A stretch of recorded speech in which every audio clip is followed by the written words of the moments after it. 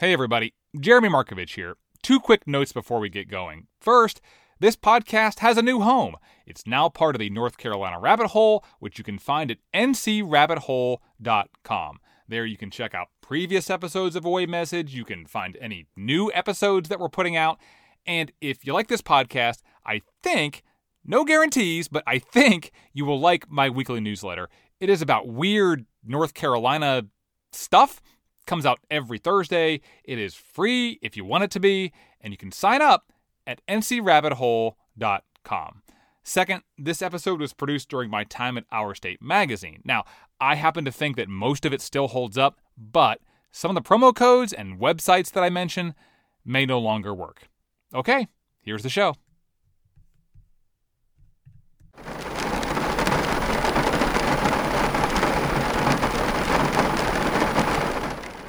Today, our journey begins in a place where the road ends. It's Sunday. It's rainy, it's gray, and luckily it's not a long walk across a gravel parking lot to a pontoon boat that's pulled up to the shore. Watch your step, it's kind of slippery. Yeah, I'll be careful here. I am one of the first people to arrive, and everybody else that's already here assures me that rain is really out of the ordinary on these trips. Yeah, I might do that. I didn't believe it was going to be this bad. It could be worse. Oh, yeah, it's supposed 2 Sundays ago, when we started up the river and looked up at Clingman's Tome and High Rock, it snowed. Then, Helen shows up. Hey, Helen. Oh, which one's which? Yeah, I'll give you a hug. Hey, good to see How are you. you? Helen Vance is 90 years old, and she's the reason why we're all here, in the pouring rain, about to head out on a really big lake that sits right in the heart of the Great Smoky Mountains. How many do we have back there? 5? A few dozen people show up, get on board, and then we set out from a small cove into the middle of the lake. There are green mountains all around us, the clouds are low and wispy, and the water is nearly flat. It looks kind of like a Bob Ross painting. I wipe off a vinyl seat and sit down next to Helen. So can you tell me a little bit about kind of where we are, like what's below us right here, or what used to be below us right here? So it's a very busy little village down below us. And now it's under 30, 40 feet of water? Oh, and about what, 40? How deep is it? It's right at the beginning of the Fontana Dam, about 400 feet. Oh, wow. Yeah. Is it hard to remember or visualize what it used to be like down there, or do you remember it plain as day? I can see it. It all just brings back memories. I can see it in my vision, what it used to be. But everybody comes in today just sees the ruins. So it's quite different for them and for you than it is for me. Yeah. After a 15-minute boat ride, we pull into another cove on the other side of the lake. And there, some National Park rangers are waiting for us. Watch your step going down, please. Everybody very carefully gets off the boat. It's still raining, and the path that leads up the hill into the woods is muddy. Helen walks past me, and not long after, her son, David Vance, pulls me aside. But you're saying just she's modest? She doesn't... Oh, no. She's really modest. Yeah, it's like how amazing is it what she did? they would have been lost. Most of these cemeteries would have been lost. It would have ended up that nobody knew where they were. So, the thing that we're going to, the thing that's at the top of this hill, is a cemetery. And the only way here is by boat. It's a place that few people can get to. The story of how it got this way, how it got to be such a remote place, it's the story of progress, a park, and promises, and about how one woman, for 40 years, kept hope alive and kept a sacred spot from being forgotten.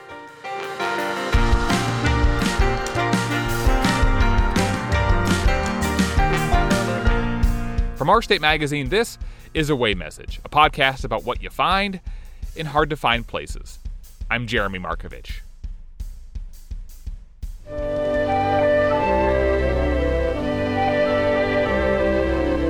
So let's go back and talk about why there's even a lake here in the first place. In one of the great river valleys of America, something went wrong. During the Great Depression, the Tennessee Valley, which includes parts of western North Carolina, was hit especially hard. The descendants of the pioneers were a neglected people. living in a ruined land. The mountainsides had been logged. That caused erosion and flooding. Destruction from the sky. Farmland had been ruined, and the federal government decided to step in. An act was passed creating the TVA, the Tennessee Valley Authority. The TVA then set out to build a series of dams for flood control, to make power, and to bring jobs. The walls of the new dam tower into the sky like mighty modern pyramids. Dams started rising up everywhere. Douglas, Guntersville, Cherokee. At one point during World War II, more than a dozen TVA dams were under construction at the same time, including Fontana. At 480 feet tall, the biggest dam in the East. Built for and owned by the people of the United States. Of course, there's another side to the story. To many of the Valley people, the plan was an intrusion. To Helen Vance, it was more than just an intrusion. I was about 15 when we found out for sure we was going to have to move. Helen grew up near a town called Proctor, North Carolina, near Hazel Creek. If you're standing at my house, you'd be seeing fields, cornfields, cane fields, apple orchards, barn, a crib, and you'd see the road where it came around in front of our house, old 288. Did you feel like when you were growing up out here that this was a remote area, like that you were isolated or in the middle of nowhere? Well, yes, in a way we did, in a certain ways, yes, because, but not to a certain extent either, because everybody was having a struggle during the Depression. And everything felt normal to Helen. And then when World War II broke out, when TVA came in right after that, on January the 2nd, 1942, they had bulldozers and things that were already rolling in Fontana at the village, over at Fontana Village, to build the dam. So we knew for certain it was going to be happening then. I mean, we didn't have any doubts. What did you think? It was a sad feeling at the time because that's all the life we had known. And my father lived there all of his life. And so it was really sad because we thought we were going to have to move and didn't know where. In fact, some servicemen came back from the war, and at first... And they'd come back and have to ask where their family went to. And all the while, the water starts coming up. The entire TVA project will affect the lives of over 6 million people. The little towns in the valley, towns like Forney, Judson, Bushnell, and Fontana, disappeared under the surface of the water. Here's Helen's daughter, Lee Woods. It'd be like taking a county today and cutting it in half and saying, we're going to flood this half, y'all go somewhere and find some place to live. That's what happened to Swain County. So Helen and her family all moved to Sylva, about 30 miles to the east. You know, you're a teenager, you're moving to a new place. What's it like moving from kind of this, very remote place into town? Well, town back in the 40s, even the small towns were much bigger than what we were used to. We didn't have lights. We moved to Sylva, we did have electricity, but with a mile out of town, they didn't have lights. So it wasn't a great big change for us. It really wasn't. We had an up-to-date high school, we had an up-to-date church, and so as far as a big change, it wasn't that much difference, just being a different area. After that, life goes on. Helen graduates high school, gets married, has a family, but she can't go back to the place where she grew up. It's underwater. And there's another issue. When the lake filled in, cemeteries in the flood zone were moved, but graveyards that were above the water line were just left there. And the ones on the north side of the lake, they became part of another new thing. Atop the purple high country of North Carolina and Tennessee lies the Great Smoky Mountains National Park. And while the park got, a lot of accolades, national parks are not built. God did that in the beginning. There was also an agreement in place. The federal government was supposed to build a new road on the North Shore, 30 miles through the park, from Bryson City all the way to Fontana Dam and into Tennessee. It was supposed to be called Highway 288. Today, it goes by a different name, the Road to Nowhere. It's called that because only the first 7 miles of the road were ever built. It runs from Bryson City, then winds westward to a tunnel, and then it stops. So why didn't it keep going? They stopped in 1971 because they hit a particular kind of rock, and then there was controversy over where to build it. And that controversy was never resolved. Now, that voice you heard is Karen Marcus, who knows a lot about local history. She says conservation groups opposed the road. Locals still wanted it built, but they wouldn't get their wish. In 2010, instead of finishing the road, the Park Service just settled with Swain County for $52 million. A lot of that money has yet to be paid out. So it's still a bit of a sore spot out here. With some people, yes. Some people want the road built, and I would still love to see the road built. I understand why it's not. So remember that tunnel we hiked through back in episode 1? Hello. That is where the road ends, for good. And that means the only way to get to these cemeteries or to get to the north side of the lake is by boat. Right. Which means for more than 30 years, people like Helen Vance had no easy way to get to these cemeteries, to visit the graves of family and friends. And then, thanks to Helen, something changed. That part of the story when we come back.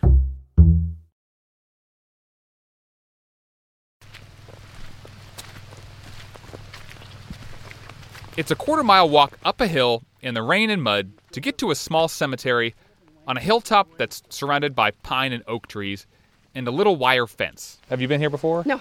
No, first time? Yeah. What do you think so far? It's really cool. It's just crazy that the people would have to come up this far to visit their family. Yeah. The people here run the gamut, from the elderly to the young. There are grandmothers and granddaughters. So why did you bring her up here today? Oh, so she could see where our relatives lived. Do you think you could live here? Probably not. Why not? I don't know. I feel like I'm away from society. Everybody has handfuls of colorful plastic and cloth flowers, pink, purple, and white. There are about 160 graves here, and each one gets a single flower, with one exception. This one's got a lot of flowers. Well, that's Samuel. That's the main man. That's all of our great-great-great-great-grandfather. Most people here are most Cables here are descendants of Samuel Cable. Cables. Yeah, so he gets the most flowers. You brought the laundry basket full of flowers for him. This is Cable Cemetery, one of 28 on the north shore of Fontana Lake, most of which are accessible only by boat. And this is the cemetery's decoration day. It's a long Southern tradition of honoring the dead by decorating their graves, singing gospel music, and sharing a meal with others who have come to do the same thing. What songs are we singing today? Looks like Amazing Grace. Amazing Grace? With Amazing Grace. So, after the flowers have been placed, everyone gathers under a big canvas tarp to stay dry. We're doing page 2. And to listen. Okay, start. You start. Somebody start. Lord, we shall see Jesus in the air, coming after you and me, joys ours to share. After the songs, Helen gets up and makes an announcement. 40 years ago this month, we had our first organized decoration here since 1944. 40 years ago today, in 1978, we had our first one. And today marks our 40th one that we've been coming here. 40 years ago today, we came here as an organized group. I think we ought to give the ladies that started this a hand of applause.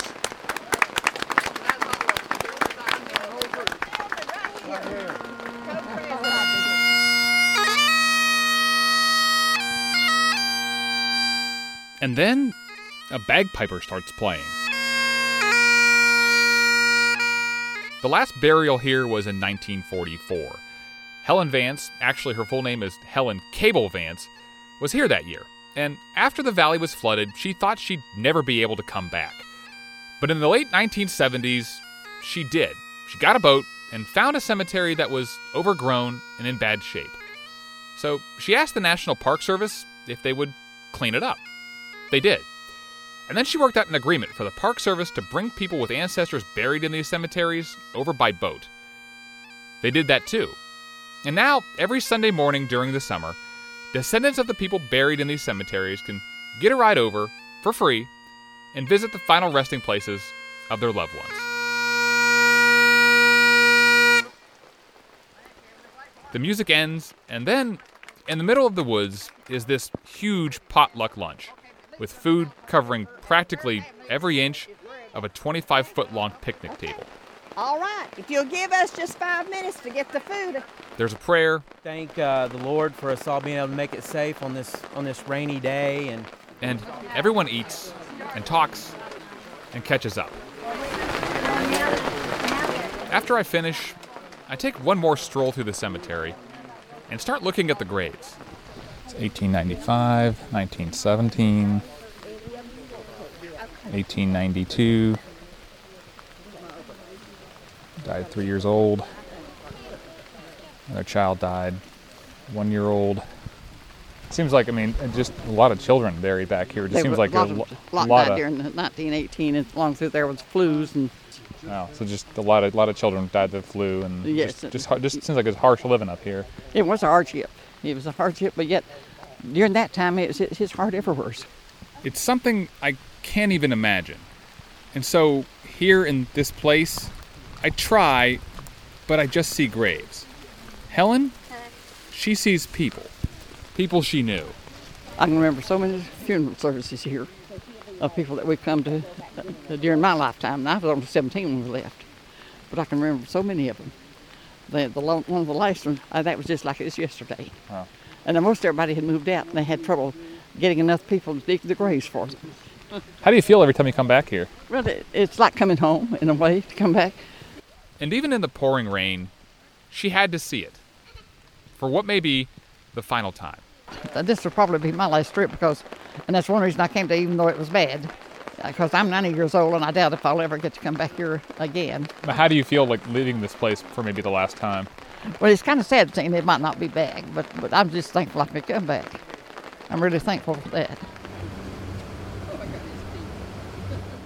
After a boat ride back to the south shore of Fontana Lake, we all get out, everybody says their goodbyes, and Helen and I go back to her car out of the rain. So you're 90, and you told me that this might be the last time you visit that cemetery. This could be my last trip here because I am 90, and anything could happen the next year or two because I'm not in the very best of health, but I'm fairly good, but I have problems. And so it's just every day is a blessing. What parts of this trip, this experience do you enjoy the most? I guess the thing I enjoyed most was relocating with people that we had not seen in 35, 40 years, maybe 50 years, and also helping them locate their graves. I had one lady come back, she asked me, she said, Helen, do you know where my son is buried? I said, I haven't been back to his grave since he died, since he was buried. And just help people like that, that's been the really positive thing for me, is to be able to help people.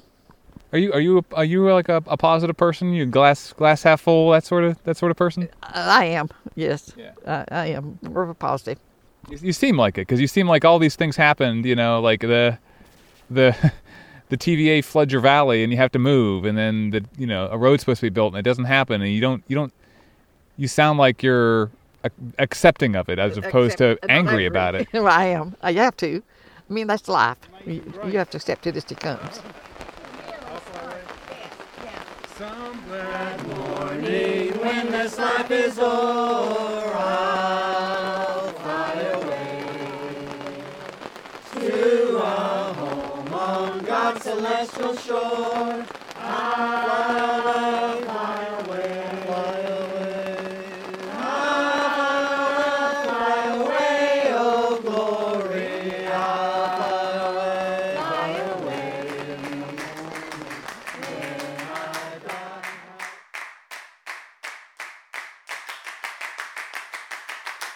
On the next episode of Away Message, I see a statue that might have a statue on it. On the top of her head, look at that.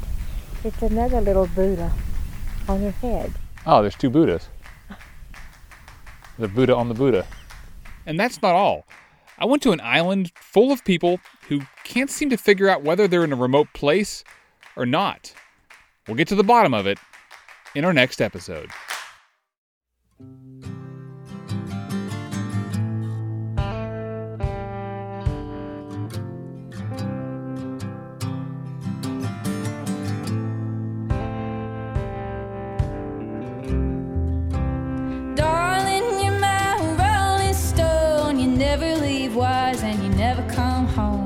When that rusted sky gets dark, you can't trust a traveling heart. You can't trust a traveling heart. Away Message is produced, written, and edited by me, Jeremy Markovich. Our digital manager is Andy Busum, our music coordinator is Rosalie Catanoso, and our editor-in-chief is Elizabeth Hudson. Our theme song is by The Collection. Our closing song this week is Traveling Heart by Alexa Rose from Asheville. Some additional music by Lee Rosesphere. Special thanks this week to Joe Kendrick of WNCW's Southern Songs and Stories podcast, and to everybody at the North Shore Cemetery Association for telling me their stories and letting me tag along. If you'd like to see some pictures from our trip, we have put those online at our Away Message Facebook page, which you can find by clicking on this episode at away.ourstate.com. This podcast is a production of Our State Magazine, celebrating North Carolina for more than 80 years. If you like the show, give us a rating or maybe a review on Apple Podcasts or wherever you listen, or tell a friend, give us a plug. We would love it if you could help others find out about the show. Aching to trust my traveling heart. Aching to trust my traveling heart. 'Cause when the sun goes down, I won't be hanging around. And one last thing. Helen Vance has done a lot of things in her life, but there's one thing she won't do. You don't sing, Helen? I do not sing. My daughter does, my son does, but I don't. Why don't you sing? My husband's a singer in the family. Oh, yeah? But not me. We wouldn't sing in the car when we were kids. No? It would be the three of us, and she would hum. We're heading back out to another remote part of North Carolina. We'll talk to you again next Thursday. You can only go so far before you find somebody